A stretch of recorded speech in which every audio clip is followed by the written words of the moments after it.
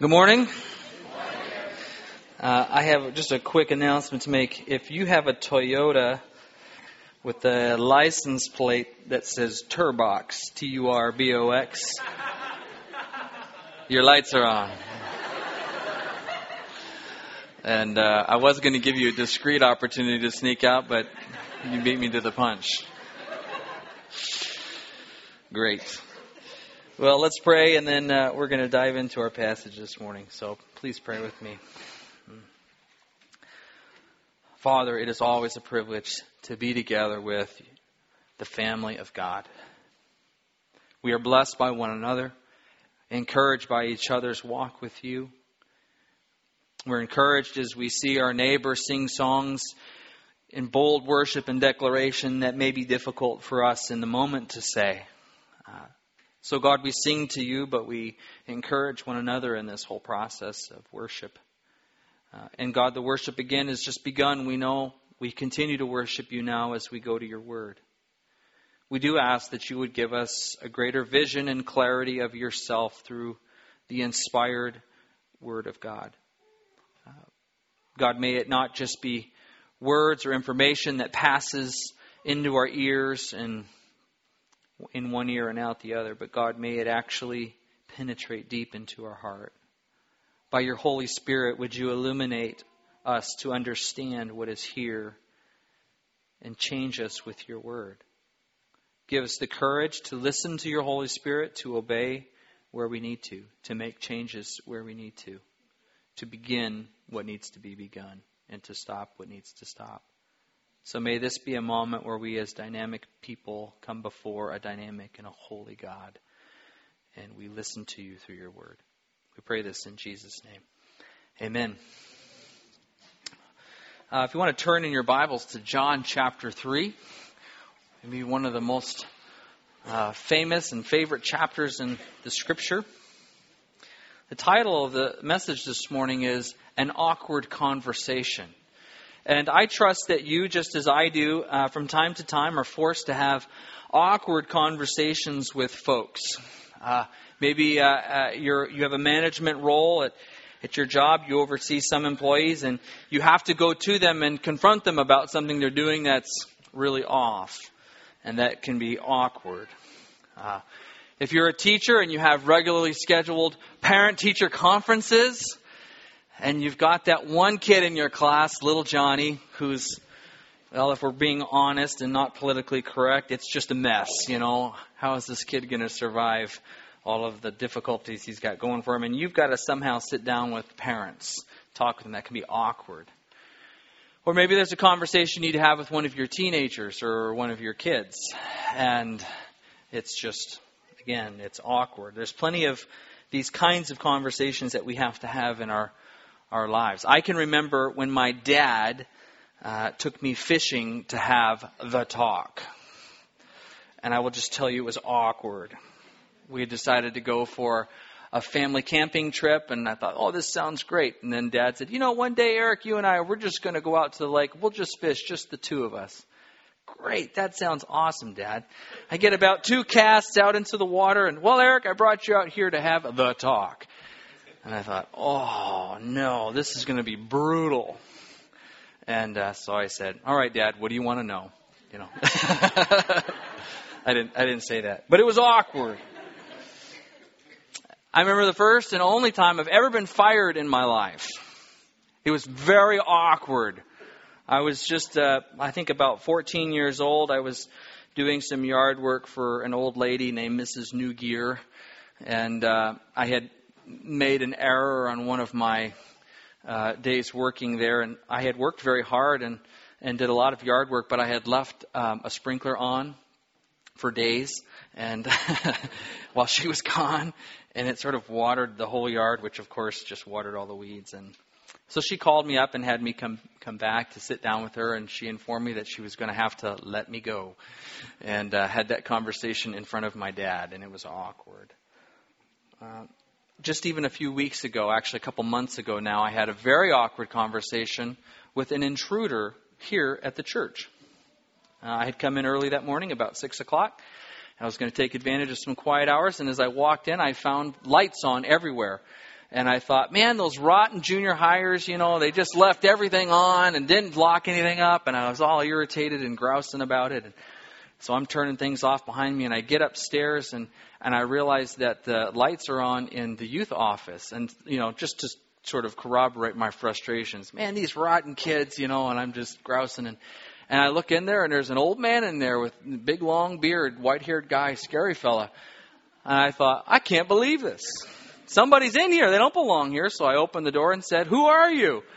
And we proceeded to have a very awkward conversation. This fellow was mentally imbalanced, and he had been here late at night and had been making phone calls, long-distance calls all over the place. And he helped himself to some refreshments, which was a cup of Hershey syrup.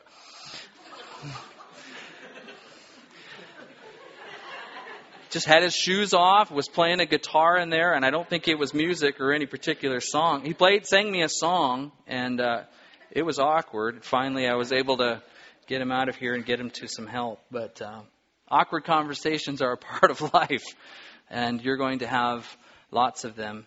In John chapter 3, we're introduced to what I think actually appears to be a very awkward conversation with Jesus. It's between Jesus and a man named Nicodemus, and it's, again, one of the most frequently quoted chapters in all of the Scripture because of John 3:16. It's right here. But that really clear statement of the gospel that is in John 3:16 comes in the midst of a really awkward conversation between Jesus and Nicodemus. And I want to show you a couple of reasons why it is so awkward. First of all, the conversation is awkward because of who Nicodemus is. Look at John 3, verse 1. Now there was a Pharisee, a man named Nicodemus, who was a member of the Jewish ruling council. He came to Jesus at night and said, Rabbi, we know that you are a teacher who has come from God, for no one could perform the signs that you are doing if God were not with him. Well, that's quite a statement here, and it's quite a statement from Nicodemus. Nicodemus is a very prominent figure, as we're told here. He is a Pharisee, which means that he was sort of a guardian of the law, sort of a combination of a pastor and a lawyer all put together. And I suspect that he didn't get invited over to many people's houses for dinner, because that sounds like a horrible dinner guest. A lawyer and a pastor all mixed up together.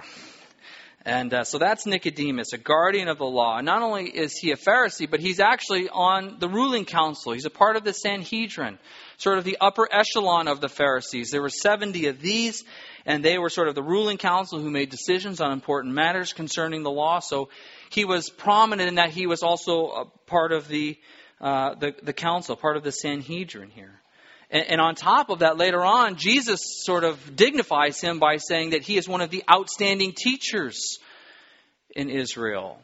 So this is a knowledgeable, prominent person with position and in a sense, a lot to lose. And that's likely the reason that he comes to Jesus at night. Did you notice that? A man named Nicodemus, a member of the Jewish ruling council, came to Jesus at night. And he came at a time where he would be less likely to be seen, sort of under the cloak of darkness. At night, less people would be around. At night, less people would recognize him having a conversation with Jesus. And so Nicodemus approaches Jesus at night. What I appreciate about him is this, however, though. At least Nicodemus, who has much to lose by interviewing and having a discussion with this prominent fellow who has emerged on the scene in Jesus here, at least he's willing to have the awkward conversation, right? At least he's willing to go and talk with him. And so neither the prominence of his position or the risk of being seen as one who was curious about Jesus keeps him from having this conversation and investigating who Jesus is. And so I think, unfortunately, Nicodemus has gotten a bad rap oftentimes in the church. A lot of people will look at him as a bit of a coward because he comes at night under a cloak of darkness. But I think there's actually an element of courage in him. That at least he comes forward. At least he has the conversation. He's willing to investigate who Jesus is to get to the truth of the matter. And I think there's some points of application that we can draw from this. I think maybe some of you identify with Nicodemus. Maybe you work at an institution or in a field where identifying yourself as a Christian as a follower of Christ and as one who believes in the inspired Word of God, that comes with a cost.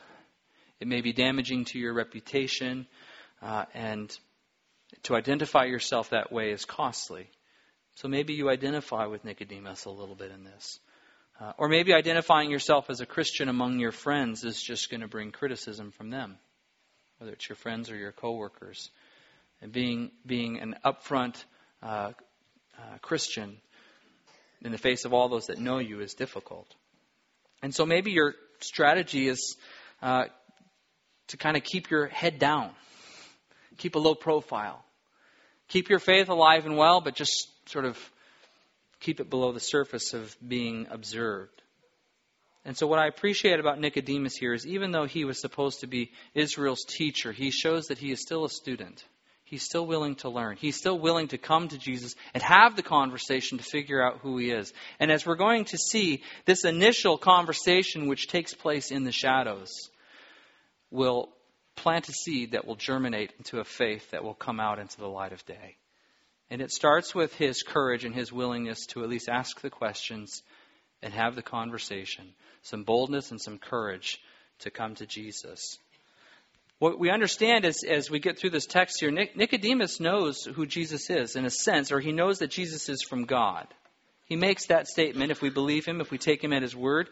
He knows that he is from God. The miracles that Jesus had performed, which he refers to as signs, authenticate Jesus in Nicodemus' eyes as one who is from God. He says in verse 2, "Rabbi, we know you are a teacher who has come from God, for no one could perform the signs you are doing if God were not with him."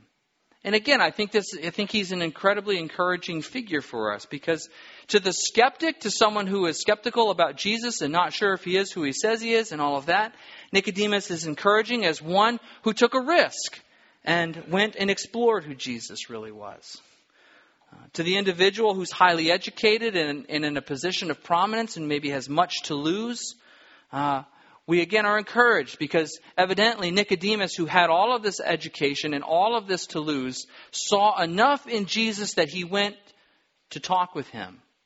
And so if you find yourself to be a skeptic, Nicodemus is one who is on the ground and in a sense works for you, because he takes that perspective into his investigation here with Jesus.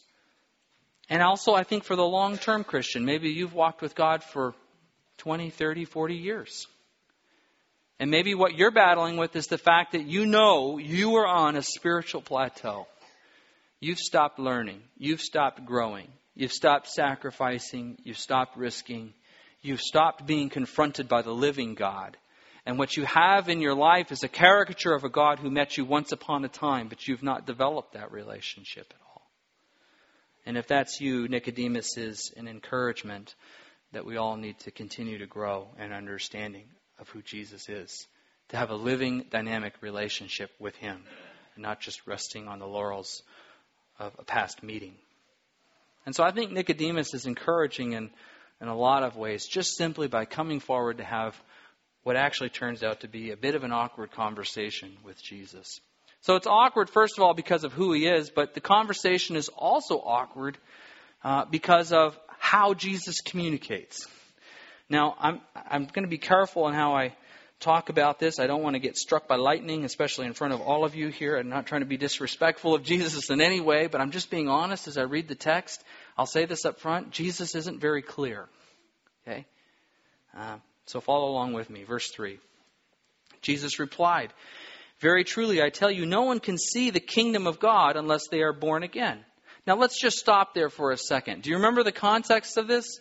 Nicodemus walks up to him and says, "Rabbi, we know that you're sent from God, because nobody could do what you're doing or perform the signs that you're doing unless God had sent him." And the next thing Jesus says is, "Yeah, I tell you, no one can see the kingdom of God unless they're born again." Does that sound like a conversation one to another? I mean, it sounds like parallel conversations. It doesn't sound like they're talking to each other. It's just like a complete miss, right? And it goes on from there. I would say it gets worse before it gets better. Look at verse 4. "How can someone be born again when they're old?" That's a legitimate question, I think, that Nicodemus asks. "Surely they cannot enter a second time into their mother's womb to be born." Jesus answered, very truly, I tell you, no one can enter the kingdom of God unless they're born of water and the Spirit. And at that point I would think, what? What are you talking about there? And he goes on. Flesh gives birth to flesh, but Spirit gives birth to spirit. You should not be surprised at my saying, you must be born again. The wind blows wherever it pleases. You hear its sound, but you cannot tell where it comes from or where it's going. So it is with everyone born of the Spirit. How can this be? Nicodemus asked. I understand that question. I get that. You're Israel's teacher, said Jesus, and you do not understand these things? Very truly, I tell you, we speak of what we know and we testify to what we have seen, but still you people do not accept our testimony. I have spoken to you of earthly things, and you do not believe. How then will you believe if I speak of heavenly things? No one has ever gone into heaven except the one who came from heaven, the Son of Man. All right, now hopefully you see where I'm going when I make this statement. And my background education, my undergraduate, is in communications. I have a communications major and a Bible minor. And I just completed, actually, my master's degree. I got my diploma in the mail yesterday. Woo-hoo. All right. It took me 13 years. 13 years for 60 units, but it's done. Hallelujah. And so I am celebrating, along with a lot of you other graduates, at least in my mind, that's done. But my undergraduate is in communications. And so I'm used to studying a speech or a passage and looking at it and trying to figure out, well, what are the themes? How is this laid out? How is it structured? And that's been really helpful for me in pastoral ministry. And as a communications major, with that training in my background, I look at this passage, and then I add all of my other hermeneutical training to this, and I go, Jesus, you're not being very clear. You're just not.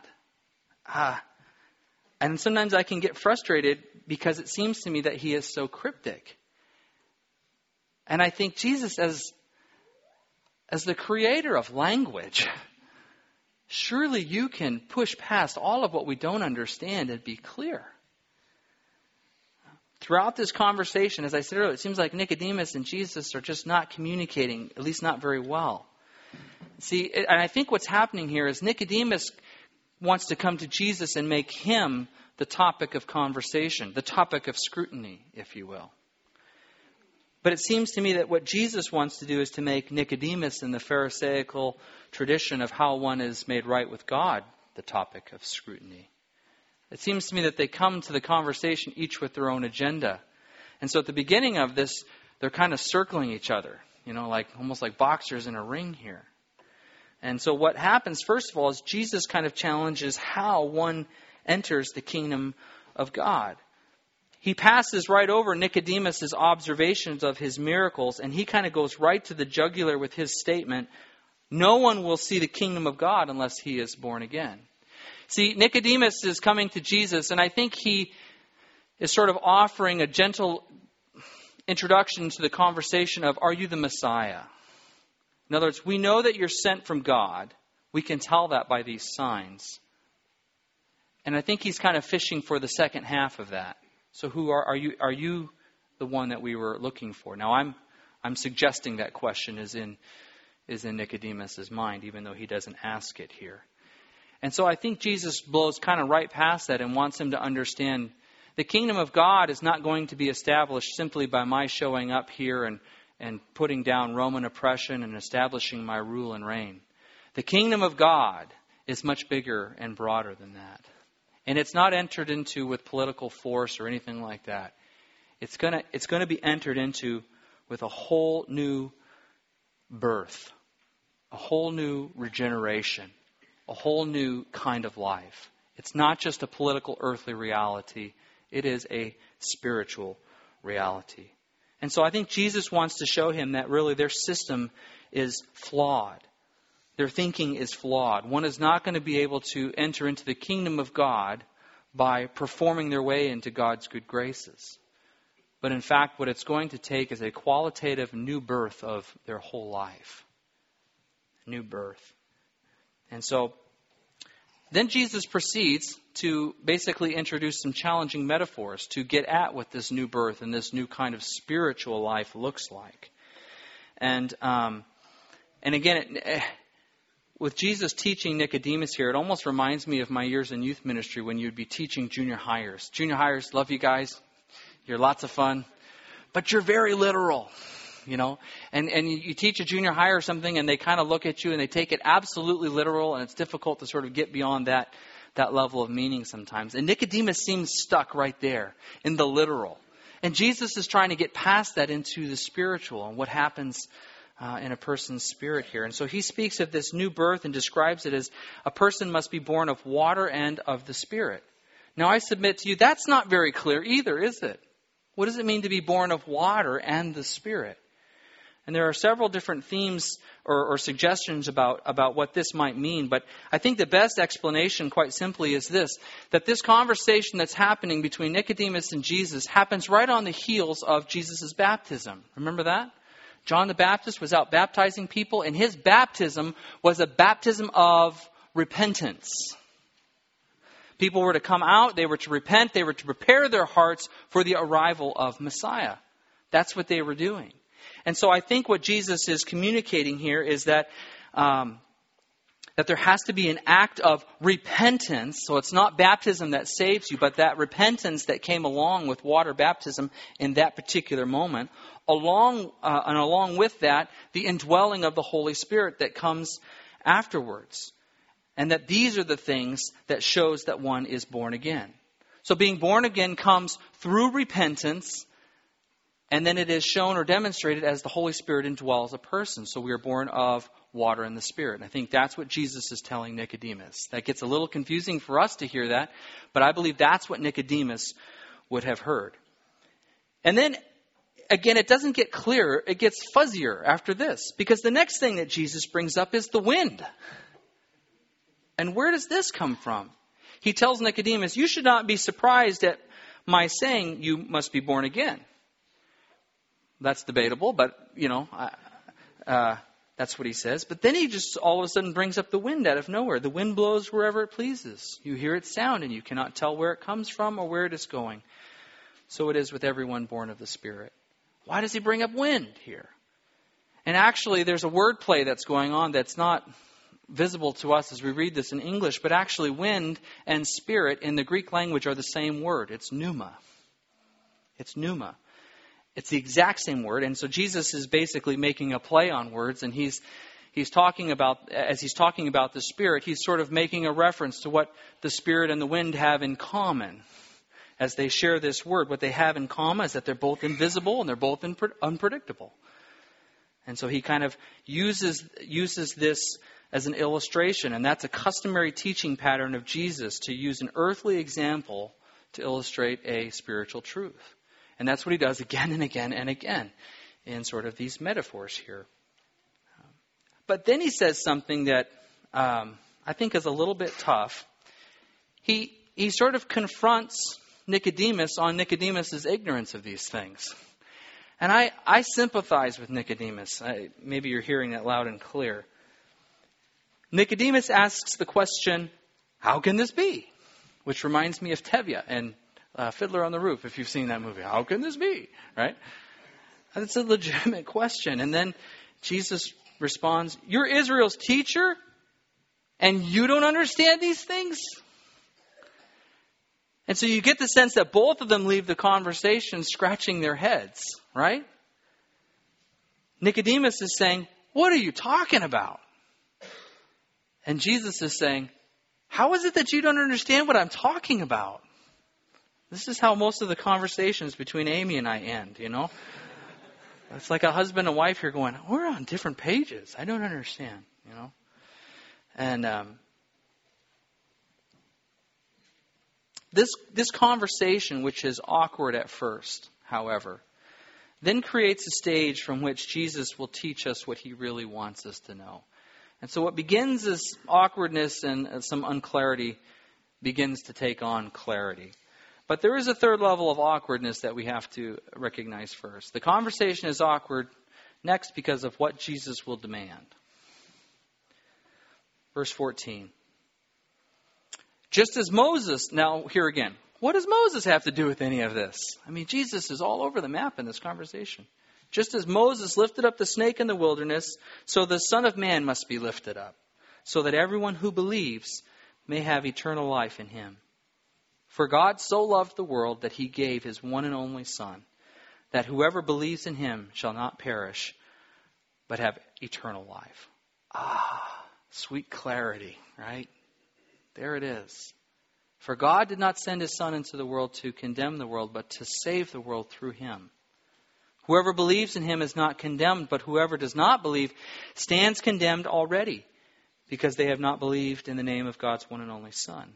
This is the verdict. Light has come into the world, but people love darkness instead of light, because their deeds were evil. Everyone who does evil hates the light and will not come into the light for fear that their deeds will be exposed. But whoever lives by the truth comes into the light, so that it may be seen plainly that what they have done has been done in the sight of God. And here, once again, we see the greatness of Jesus' teaching actually on display here. And one of the things that he uses in this point, he's used lots of illustrations up to this point, but now he uses a historical incident, one that Nicodemus would have been very familiar with. As a keeper of the law and a guardian of the traditions, he would absolutely have known well the stories of Moses. And so the story that he is referencing here actually takes place back in Numbers. Actually, I'm going to get to that in just a second here. Most sort of learning theorists will tell us that we can't learn something or conceive of something in absolute abstraction. I mean, I can't teach you of something absolutely new that has no connection to what you already know. The way that we learn is by making bridges between what we know and what we don't know. Right? We associate or we build upon knowledge with new information. And that's the way that Jesus teaches here. He's continuing to use things that are known and then building upon those with what is unknown. So when he uses the illustration of being born again, he's using that illustration to teach about the qualitative change that's necessary in a person's life before they can enter the kingdom of God. When he's speaking about the wind, he's helping to teach about the Holy Spirit, whom many of these folks may not know or understand. And so he's taking what they do know, the wind, something that we can't see, and for them that they couldn't predict, and teaching that there's similarities here with the Holy Spirit. And now he goes to this historical event of Moses lifting up the snake to help us understand a new idea, which is salvation through faith. And that's the point that he makes here. And so this part of the conversation is a bit awkward because of what Jesus demands. And the first part is this, that salvation will be found through faith alone. It won't just be a political reality of Messiah showing up and changing the culture. But there is a spiritual relationship that must be entered into, and it's entered into through faith. And again, this references an incident that happens back in Numbers 21, in verses 8 and 9, and I'll leave that to you to go and look at if you like. But basically the short version of the story is that while Israel was in the desert, many were being bitten by snakes, and they were getting ill, and they were needing treatment. And so God instructed Moses to basically make this bronze snake of sorts that would be lifted up on a pole or a standard, and that as Israel came to look upon and gaze upon that particular snake, that they would receive healing for their ailment. And understand this, it wasn't that this particular instrument was magic or had inherent power. It was the act of faith and obeying God and doing what he said that produced a salvation from the ailment that they had. And so Jesus is borrowing from that historical event and reminding Nicodemus of a previous salvation that was based upon faith, to teach him about a spiritual salvation, eternal salvation that is granted by faith alone. And that what we would need to do is to look upon Jesus, who too would need to be lifted up. And that as we turn our eyes upon him and trust in him and what he has done on our behalf, that there would be salvation. But again, that's an event that hasn't happened yet. And so Jesus is just planting seeds of truths that will be later realized. Another thing that Jesus said here that is kind of awkward. So not only does he introduce salvation through faith, which was sort of new in a sense to Nicodemus, but he also teaches something that's really hard and very, very unpopular, I would say. That condemnation really is the default position of mankind. That's where we start. And this is very contrary to what our world says. Our world says that we're born in innocence. that we're by nature good, that we're inherently good. That as long as we do more good than bad, then that's all that God wants. And that's pretty much what our world has to say about things. And the Bible says something completely contradictory to that. It says that we enter this world with the default position of guilty before God. We are sinners by nature. We have inherited the sinfulness of Adam. We have inherited his sin. We have a sin nature, and we have added to that through our whole lives. So contrary to what our culture's belief is that mankind is inherently good, the reality of Scripture is that we're naturally born sinners. That's our default standing. We're born with inherited sin, an inclination to sin, and a whole life of sinful actions. And so we are all beginning at the point of condemned. And we need to be rescued out of that. And so Jesus is showing that I haven't come to condemn the world. I haven't come to do that. You're already in that position. I've come to pull you out of it. I've come to rescue you from that. Then he gets to this last point, and again he uses an illustration that may be lost on some. But he basically teaches that we need to come into the light. And I believe this is specifically meant for Nicodemus. And I may be wrong about this, but I think this might have been really the piercing point here for him. Jesus wants our faith to come out into the light of day. Nicodemus came to Jesus at night, covertly, secretly. And I think what Jesus is saying here is you have to come forward. You have to come out into the light of day. Your faith has to be bold. You can't do it under wraps. Human nature, our inclination, our tendency is to hide our sin, to hide our need. That was the act of Adam and Eve in the garden. Do you remember? When God came calling and they knew of their sin, what did they do? They hid. They hid from him. Nicodemus hid as he approached Jesus under a cloak of darkness. He hid. And our temptation is to hide our sin and to hide our need as well. And I think I want to try to distill this whole section into one little paragraph here so you can see what Jesus is doing and all of these illustrations and all of what seems awkward. I believe this is what he's saying. That salvation is found by no longer hiding, but by coming into the light and acknowledging that we are sinners and repenting of our sin. And in faith, looking to the crucified Christ, lifted up as our sacrifice. The result is the indwelling of the Holy Spirit, who seals us in the family of God and then empowers us to live a life of growing obedience. And I believe that's what Jesus is communicating. In all of these illustrations and all of this awkwardness, he's planting the seeds of these truths which become clearer and clearer as his ministry goes on. And I would tell you this, what is encouraging is it makes an impact in the life of Nicodemus. You can't see it here, but if you continue to chase his life through the rest of the book, and I'd encourage you to do so this week, in chapter 7, you see a point where he actually becomes defensive of Jesus and his ministry. And then at the very end of the book, I think it's in chapter 19, at a time in Jesus' life when it's the least acceptable and popular to be identified with him. Jesus has been killed. He's on the cross. It's the night of Passover. And Nicodemus and Joseph of Arimathea come out into the light of day. They've sort of hidden their belief, their faith, their curiosity up to this point. But at this moment, when it's unpopular to be identified with Christ, they come forward and they ask for his body, and they remove his body from the cross, and they take his body to give Jesus a proper and honorable burial. And so in the end, these seeds of faith, which start with investigation and questions and awkward conversation, eventually germinate and grow and become full-born, bold faith in the light of day. It's a pretty cool story, the life of Nicodemus. And so there's awkwardness in this conversation, and there is unclarity. But there's also great clarity.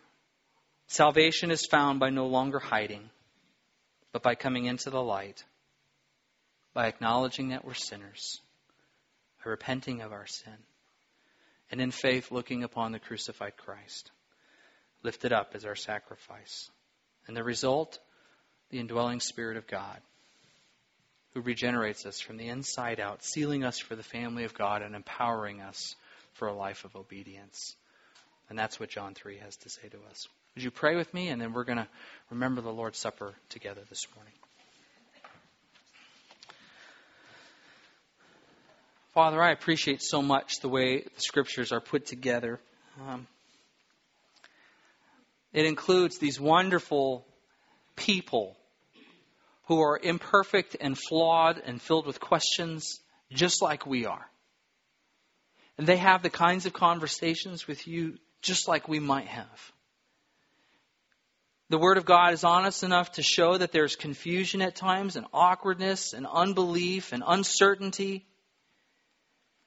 And yet it also shows the process of belief growing, germinating and growing and developing and becoming full-fledged, bold faith. And so as we look at the text, Lord, we see the same kind of people that we are. Lord, there are people here this morning who are followers of Christ, but secretly. They keep their head down and their faith is private, personal.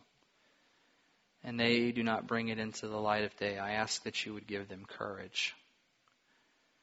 God, there are people here this morning that are skeptical. They have questions about Jesus. They don't understand him. I ask that they would take an example from Nicodemus and find courage to ask, to explore, and to investigate. And Father, there are people here this morning who have been Christians a long time, and their discipleship has grown cold. Their relationship is flat. They haven't learned anything new or changed anything or grown in any way. And God, may they take a lesson from Nicodemus and have courage and be willing to confront and encounter what they don't know. So God, may we learn this morning from this story, even though there are points here that are unclear, there is also great clarity. For God so loved the world that he gave his one and only Son, that whoever believes in him would not perish, but have everlasting life. And we thank you for that. In Jesus' name we pray. Amen.